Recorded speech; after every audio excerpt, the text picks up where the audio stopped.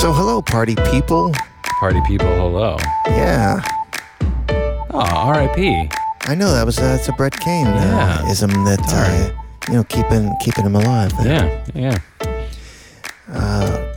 So I say that Yes, because we have a party. We topic. have a topic this week, everybody, and it is as Jay said, parties. Party people. Yeah, it is party related. Yeah. Idioms or words, phrases, Exuberant and syllabic entanglements is in one of my definitions. Oh, exuberant. Yeah. That's good. So that makes it nice. I think so.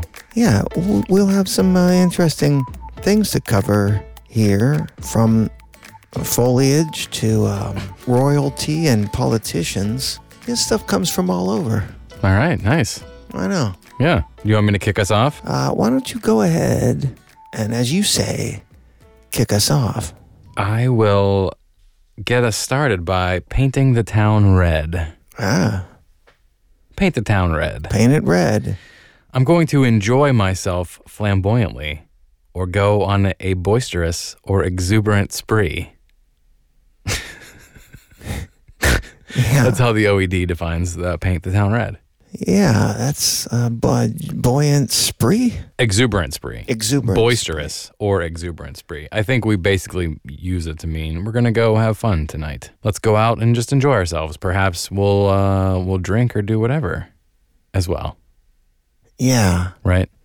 I mean, that's how I take it. It's in songs a lot, some country songs, but not all. There's one that a woman sings about, like she's waiting for this guy to get done with his shenanigans and fooling around, and she's something about, when you're done painting the town red, I'll be here. I forget the song. I can't get a hold of it in my head. Yeah, I'm not sure what it is either. Yeah, come back to me. Earliest in print about 1881, the Commonwealth of Louisville, Kentucky. Louisville. 1881. 1881. Yeah. Tommy Price, an ex-convict, left Owenton because the boys about town took him to the woods and flogged him. James Crockett, who has only been out of the county jail for a short while, was likewise complimented for painting the town red, and he is also visiting out of the city.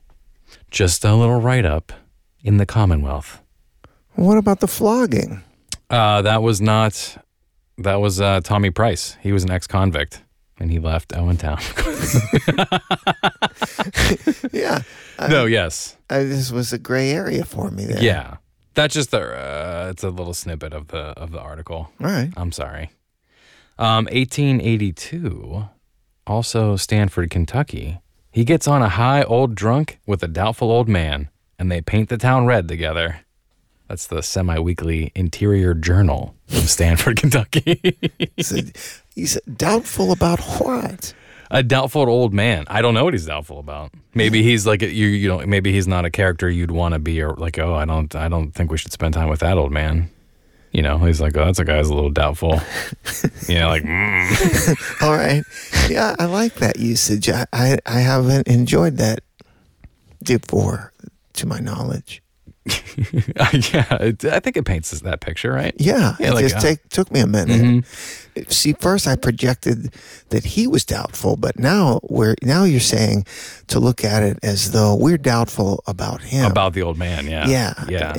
That's the perspective I was missing. Yeah, when it first assaulted me, but I'm back. 1883, 1884 were the 1883 is kind of referring to the Democrats charged up their own streetcars and being wafted into Newark proceeded, to use their own metaphor, to paint the town red.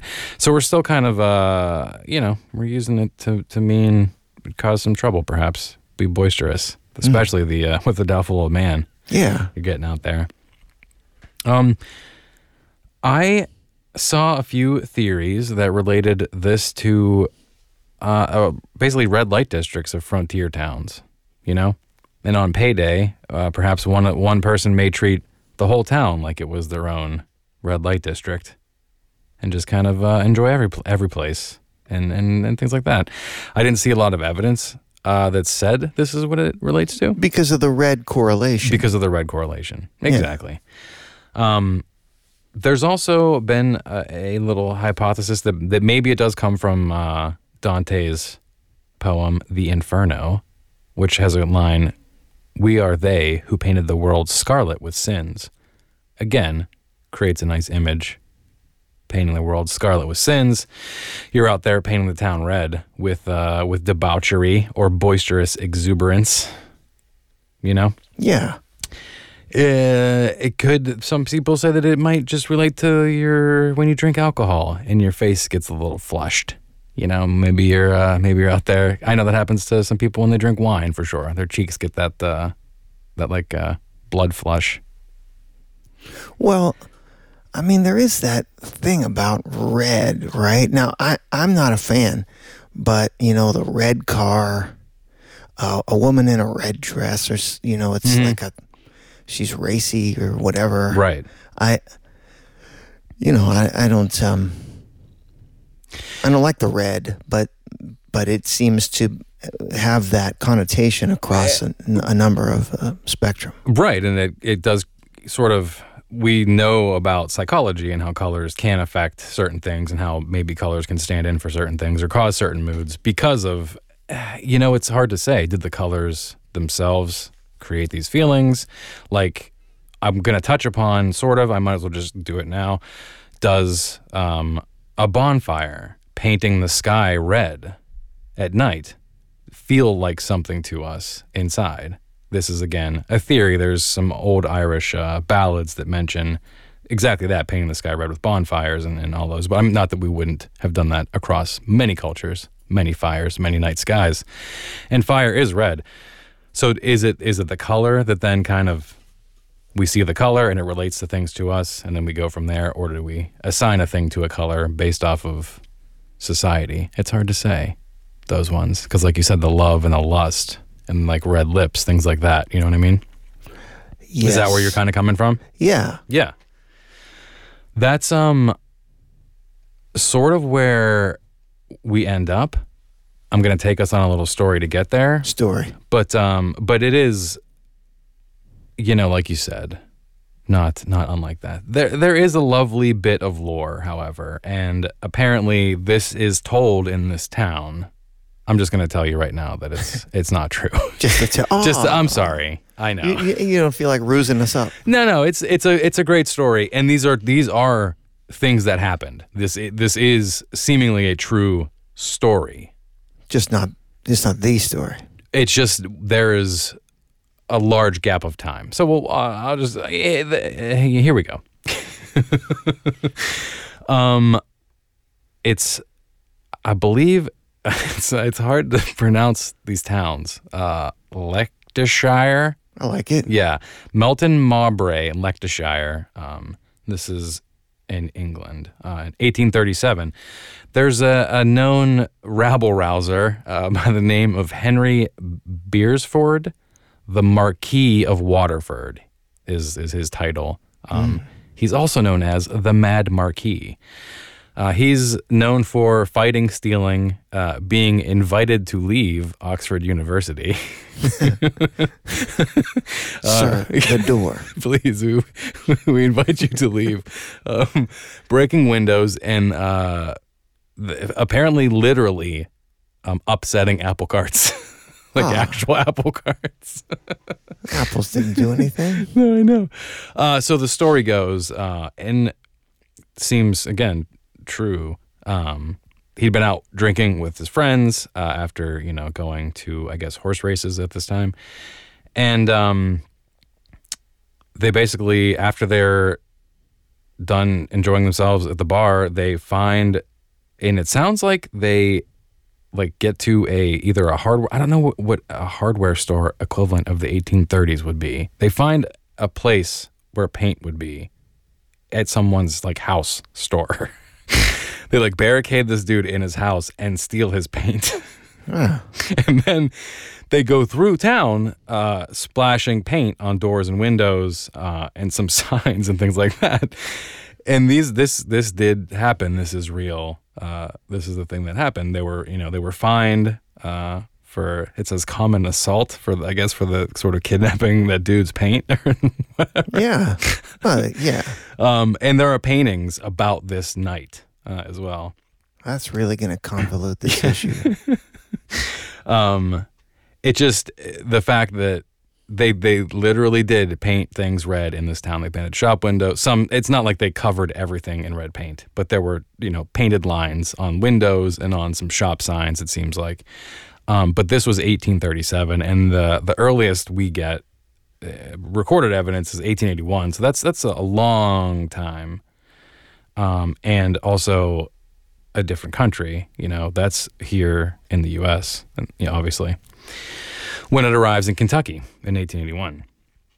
But like we were saying before, we've been using the word paint, at least, the very least, since the 1300s, even further back, just the word paint. But, to paint something black in the 1500s was related to death, To paint something red would probably be just used to be something exciting or something, you know what I mean?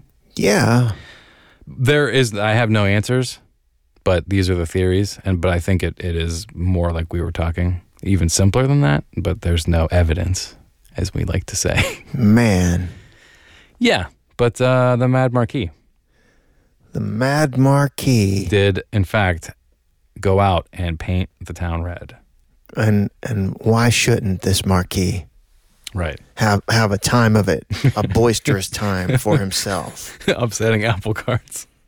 Yeah, that's the only part I don't like. Everything else is fine. They're gonna get bruised.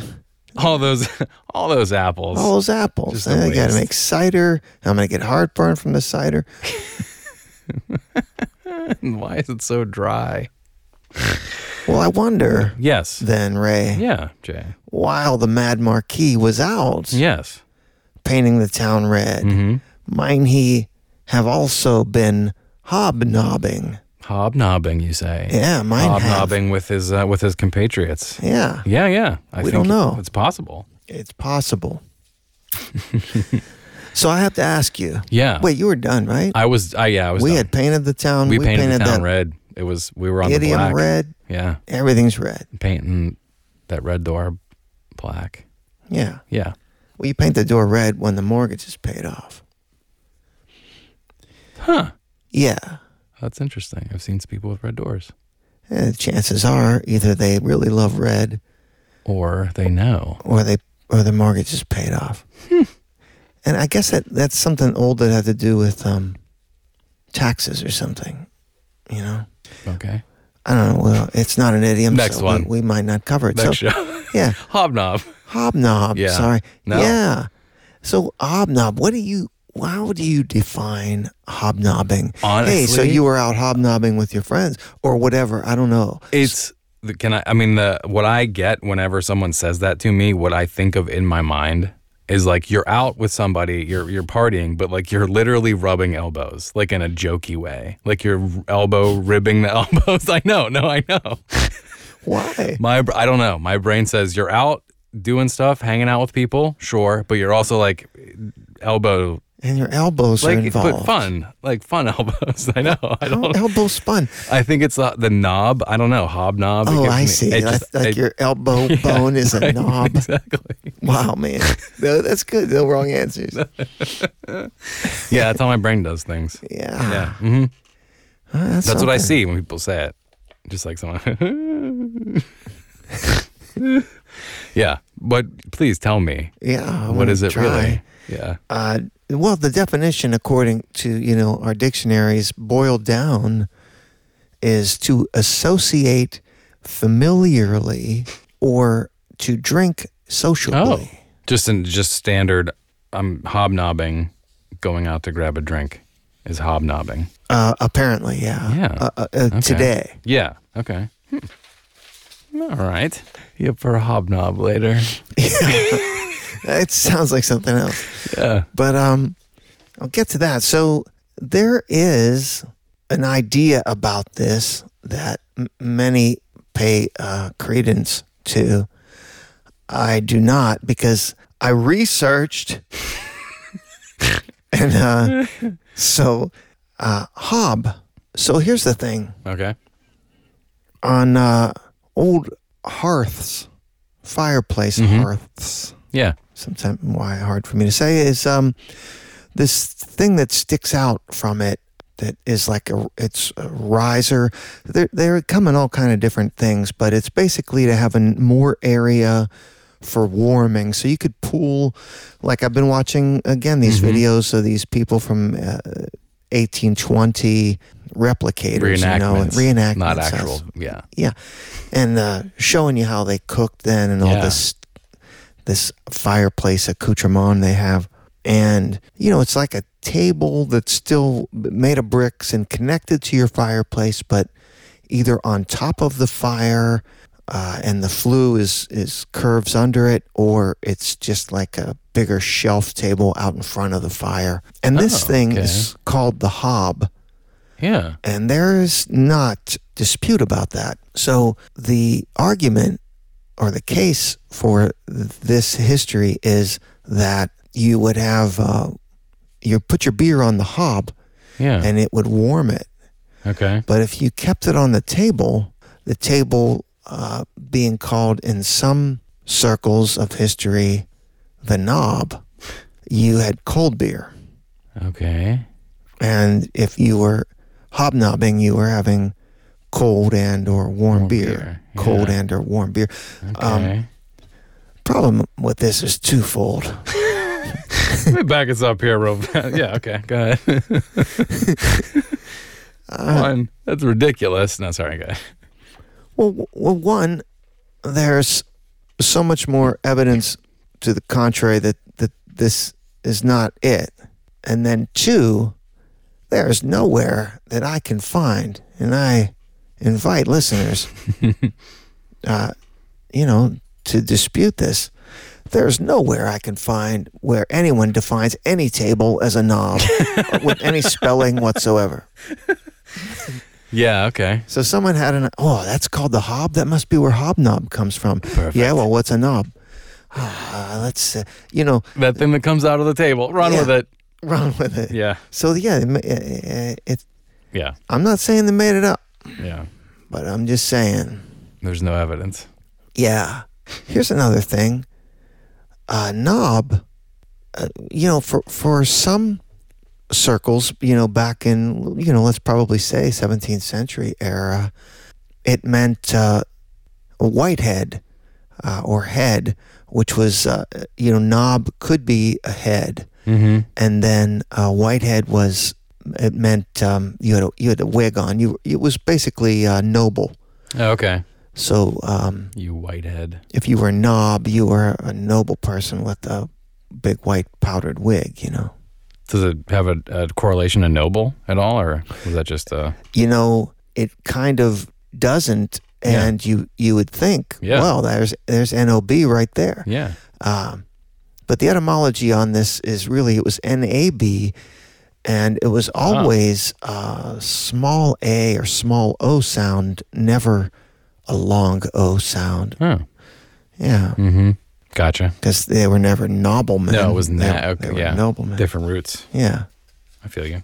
Nableman. Yeah. But a hobnob has its connections or cousinry, kinfolkery to an old idiom that we did in the beginning of Whole Nine Yards, probably, one of our earlier episodes, but we still toss around today quite readily and joke about it now that we know more about its history. Oh, yeah? Yeah. But let me take you back. 1500s, we're saying hab, nab, and it comes in a lot of different colors, but for this sake right now, OED would say 1500 hab, nab, to get or lose, hit or miss, succeed or fail. However it turns out, a venture at random. Yeah. So what does that remind you of? I mean, we say willy-nilly all the time. Willy-nilly. Pretty much all the time. Will-high, nil-high. Will-we-nilly. I mean, I say it every way I can. Sure. And we fold it into Pittsburghese and many things. Yeah. Yes. So, hab, nab, habensy, nabensy, In 1542, Apothegms of Erasmus, and this is Habebne in good Middle English tongue. Habe or nabe, to win all or laissez all. Perfect. But we have it there, don't we? Yeah. It's setting it up to get or to lose. Mm-hmm. And then once again, for the love of St. Joe, must they always, was everything come back to Shakespeare? Why? Because he's the writer. I'll give you that one in a bit, but he has a quote that basically uses it in give it or take it, as he referring to a character living his life this way. He's all give it or take it. Mm-hmm. And this is also in Twelfth Night, which continues to come up. Yeah, that does. Wow. It's like the third or fourth time. Yeah. But we know, Shakespeare's right there, turn of 1500s, 1600s. Mm-hmm. That continues to be that way. Habby, nabby is to have or have not, to give or take, to win or lose, like this. Mm-hmm. Somewhere in the 1700s, though, people begin to use it in a fun way involving drinking. And Oh, sure. it's more, it's sometimes described as toasting. I will toast, you will toast. It's sometimes described in a way where you will choose red wine or white wine to habe or nabe. But I don't see a context for the red and white, but there's no doubt that was a big deal of it for a while. But in the end, it boils down more to maybe I buy the round than you buy the round. Mm-hmm. Yeah. So they sort of all have. No one's losing or not having. No, right. But it's you're paying, then Mine's I'm paying. mine, right. Or like that, Yeah. But we shouldn't forget the noble aspect, of knob at some point as well. You knob. Yeah. In this way, 1756, again, back at the OED book, Samuel Foote's The Englishman Returned from Paris, a Farce. Then they proceed to demolish the substantials with perhaps an occasional interruption of, here's to you, friends, hob or knob, your love and mine. Nice. Yeah. Yeah. Okay. So red or white wine, it's referred to that, in 1762. Yeah. It's referred this way. It's more jovial and less have or have not, will I, nil I-ish. Yeah. In the 1700s. Yeah. So all this time, 1700s and before, they were related to those two words. It was still habe, nabe, hob, knob. Okay. Were two words. You had and you had not. You were buying or you were not buying. Someone else was buying. You were a hob or you were a knob. You were hob or you were knob, and Gotcha. then we'll switch places. Yeah. But by the 1800s, it turned into one word, and it also began in its uses to be even more familiar and jovial and party in nature. Yeah. And any connotation of the not part and what that meant and what its true etymology was sort of faded a little bit, even though you kept saying that. That meaning of knob, nabe, was becoming a distant memory in history. Yeah. Yeah. Keep the word, but drop the idea of it. Yeah. So if you were hobnobbing by now, you were just the same way we use it today. You were out drinking and being familiar and socializing. And even the part that the noble part of knob, which is not where this came from, but somehow persists embedded in the way we perceive what we're doing when we're partying. It is not you and I out drinking. It is it is us out drinking with, a politician Fancy. or Fancy social, hierarchy. Mm-hmm. Yeah. That's still how I think of it. Yeah, I don't got see your fancy anything with pants on. elbows. Yeah, if I'm going to make fun of somebody for who they were hanging out No, with. that's my elbow. Is the fancy pants maybe? Oh, the fancy Like, cause pants. you're like, hey, I don't know. Yeah, I got you. Yeah, you know what I mean? Yeah, it feels fancy for sure. It feels fancy. It feels fancy. Hobnobbing. Hobnobbing. Yeah. And it's not a table. I don't, No one has ever called it a knob. I can't find it. I looked through so many dusty law books. A good idea got lost. So, Whole 9 Yards is sponsored by Big Science Music.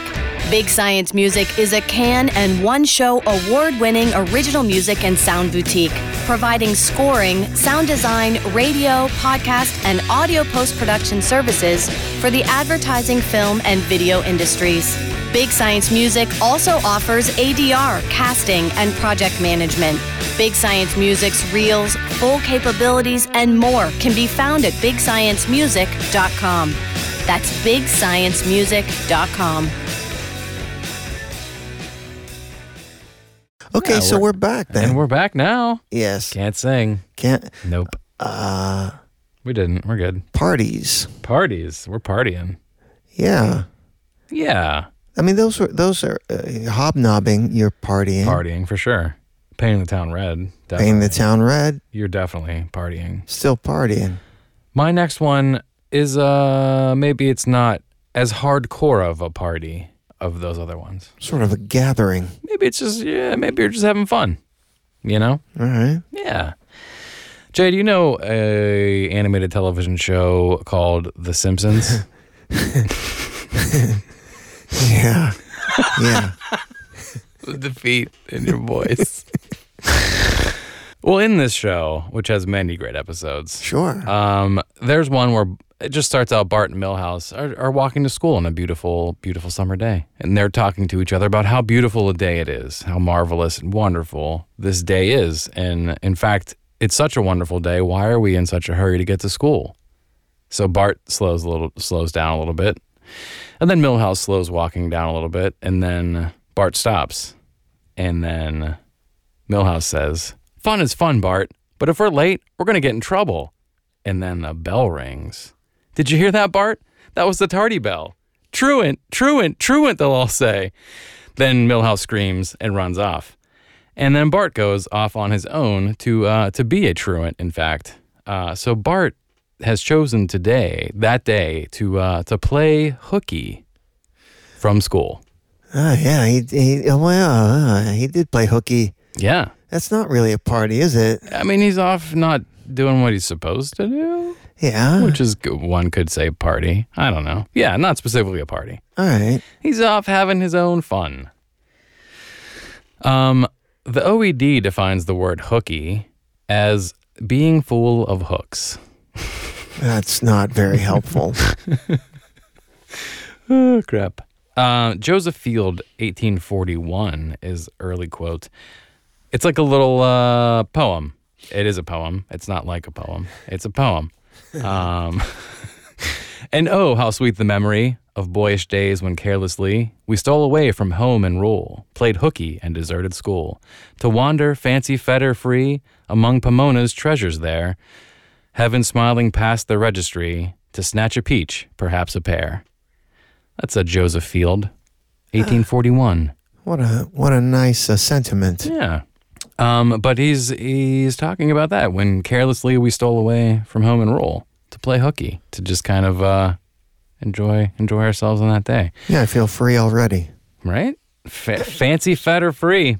John Bartlett Russell, who I believe we've brought up, Dictionary of the Americanisms, as we have. Yeah. 1848, this is, he defines it, to play hooky is to be truant, common among schoolboys. I love the word truant. I don't know if you get that from my intro. No, I was picking up on it. Mr. Russell and a few other people will give you a little tie to a link that is lovely. The Dutch word I mean, it's hooky, but it's HOEKJE, which translates to hide and seek. And again, I know we love origins like that can be tied up with a little bow. But I was looking at more into that idea, and it would seemingly be unusual for New York schoolboys of the 1800s to know Dutch like that, while, again, the Dutch have been in New Netherlands since the 1600s, and more Dutch folks did immigrate to North America here in the 1800s. Those groups seem to settle more in the Midwest. So, again, as a theory of it going directly from Dutch word hide and seek to New York schoolboys is a little bit, there's holes there, you know? Yeah, I get those a lot. What I did see, and also Mr. Russell goes on to define this one, is on one's own hook, which is a phrase that he defines as basically doing business for yourself. You're doing business on your own hook. You're working for yourself. You're kind of on your own hook, basically. And in the same book, there's some criminal jargon, I guess you'd call it. Hook it is to steal in the criminal sense. So you could see maybe stealing some time, stealing some things away. But I really think that it's just like the on one's own hook and fought on one's own hook are sort of contemporary phrases, if you will. So it's hard to say that that's where they come from, but they're also old enough that it's certainly possible. And the idea of on one's own hook really, you know, people are saying it could relate to kind of stealing things as you would need to get by if you were, you know, if you needed something, or also relating it directly to fishermen and hunters, like literally living off of your own hook, whatever you catch. You know what I mean? So you're out there. Yeah. You're on your own hook. So the fought on one's own hook comes through in these ideas. And now I'm out there playing hooky. I'm on my own hook, really. I'm out there on my own hook. And through sort of this little time window, again, it's very contemporary. You get the phrase hook jack, which is also a sense of playing truant. It's hook with a capital J. A name, Jack.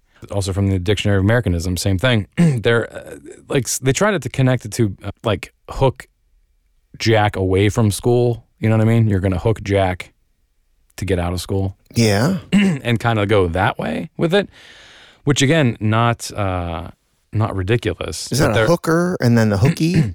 So yeah. I get you to skip school with me. Right, you I'm hook the hooker, like and I'm Jack, and you're hooking Jack to go to skip school, and then now we become hook jacks again. You know, Jack is a just placeholder for person at this time.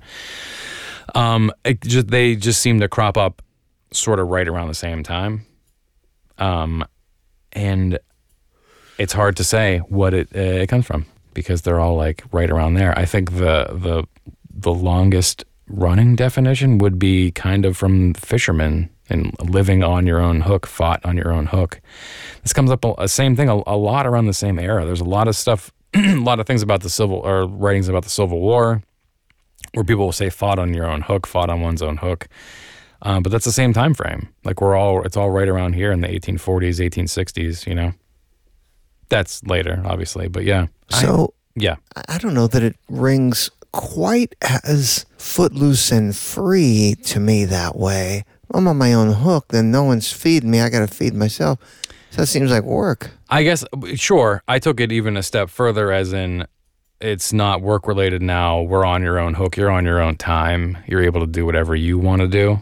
So yes, it did start in the very literal, I may die, but then became more of a, I'm on my own time. I'm on my own hook. On my own hook. You know? Yeah. Yeah. Denoting on one's own account. He is doing business on his own hook. All right. Yeah. There's no specific leap. And again, it's all such right around in the same times. So it's hard to parse through. And I didn't get fought on one's own hook besides quotes from like Civil War era stories. But nothing was like, this is why this is there, you know? Besides the literal fisherman. Yeah, well, all those books got wet and whatever, we can't read them. That's right. So I'm playing hooky. I was playing hooky. Bart was playing hooky. Truant. All right. Well, when you were playing hooky, see, that might preclude you from going to the dance. Yeah. And then at the dance, you might see a wallflower. I have been to dances and have seen wallflowers. Yeah. So I don't believe I've been one. Personally. I'm a big fan of dancing. Huh. Yeah. Yeah. I didn't know that. Oh, no? Of course I knew No. that.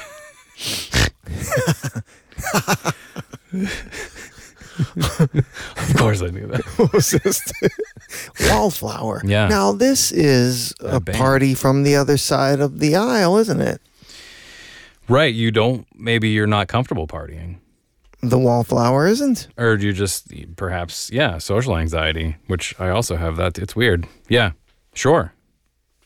Yeah. Maybe or you don't like dancing. Or what? Just in Doesn't a matter. damn bad mood that night. Yeah, right. Sure. So, definition: a person who, because of shyness, unpopularity, or lack of a partner, remains at the side at a party or dance.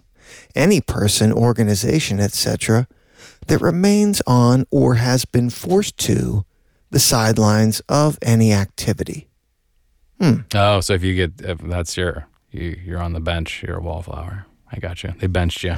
Yeah. Well, the firm was a wallflower in this year's bidding for government contracts. Oh, I see. So they just sort of opted not to, you know what I mean? Yeah, I got you. Once you have an idiom, you could ply it around and use it Anywhere in a you few want. different ways. Yeah. A European plant of the mustard family that when growing wild on walls, cliffs, etc., has sweet-scented, usually yellow or orange flowers. Oh, And that's important. okay. Is it like an ivy, or it's different?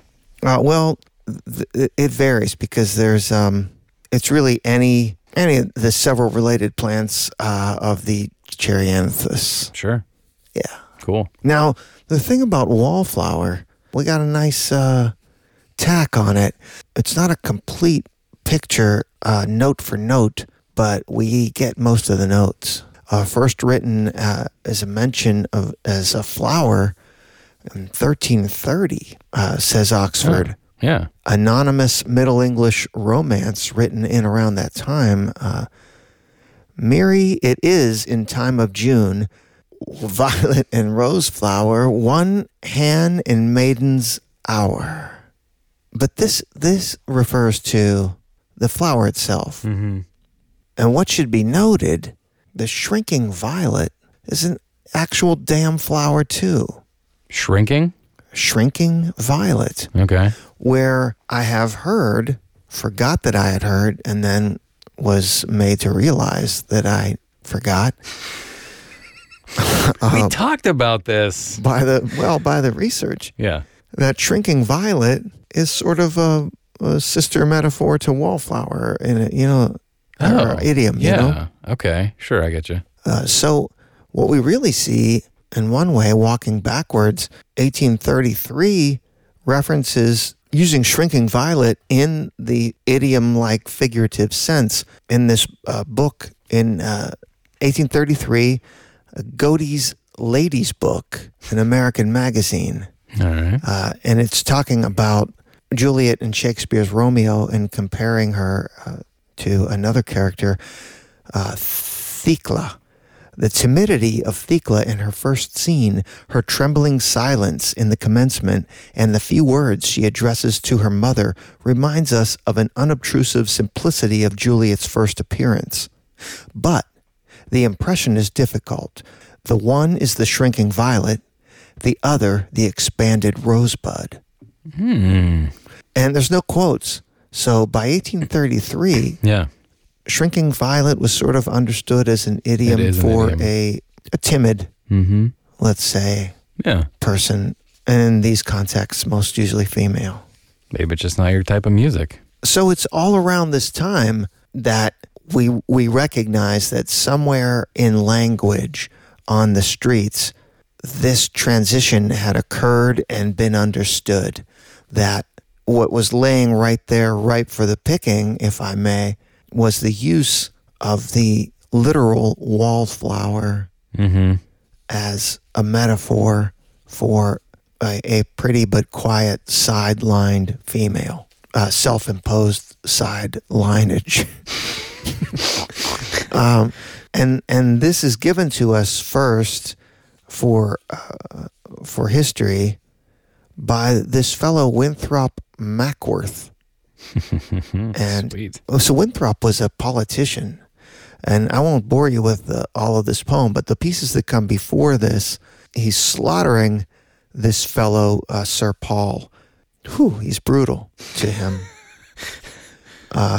And Sir Paul is a fellow politician. So Winthrop Mackworth, he decided to use his literary skills to trounce his opponents.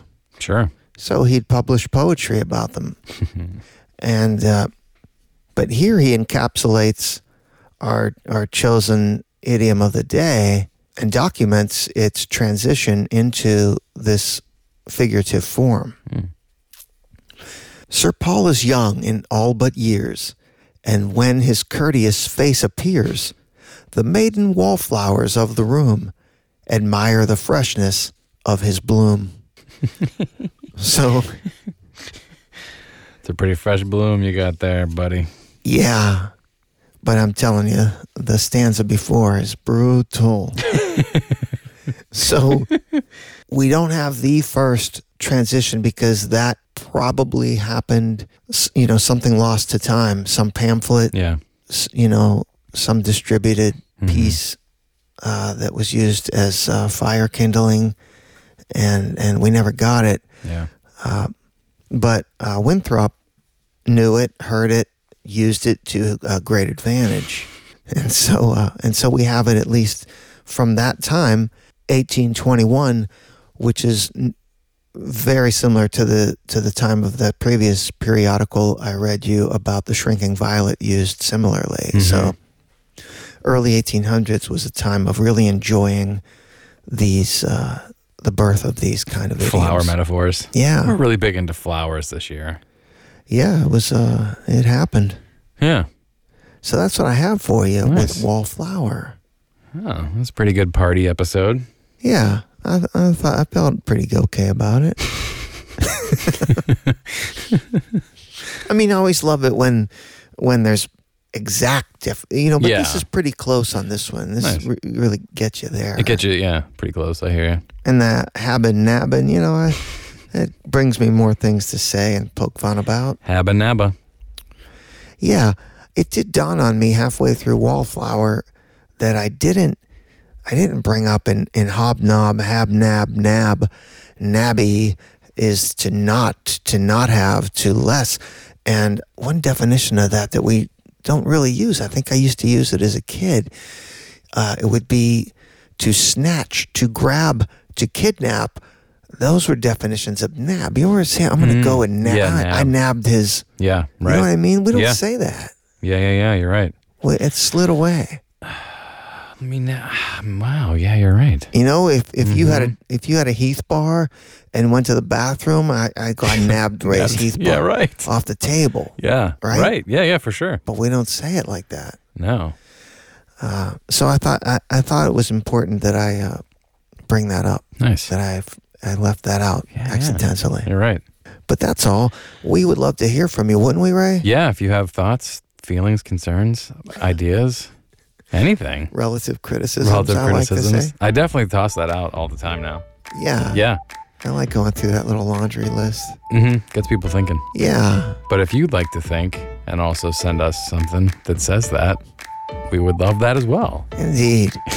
And how would we do that? You could find us on Twitter, Reddit, and Instagram at Whole 9 Yards Pod. The 9 is a number. And at Facebook Meta at Whole 9 Yards Podcast.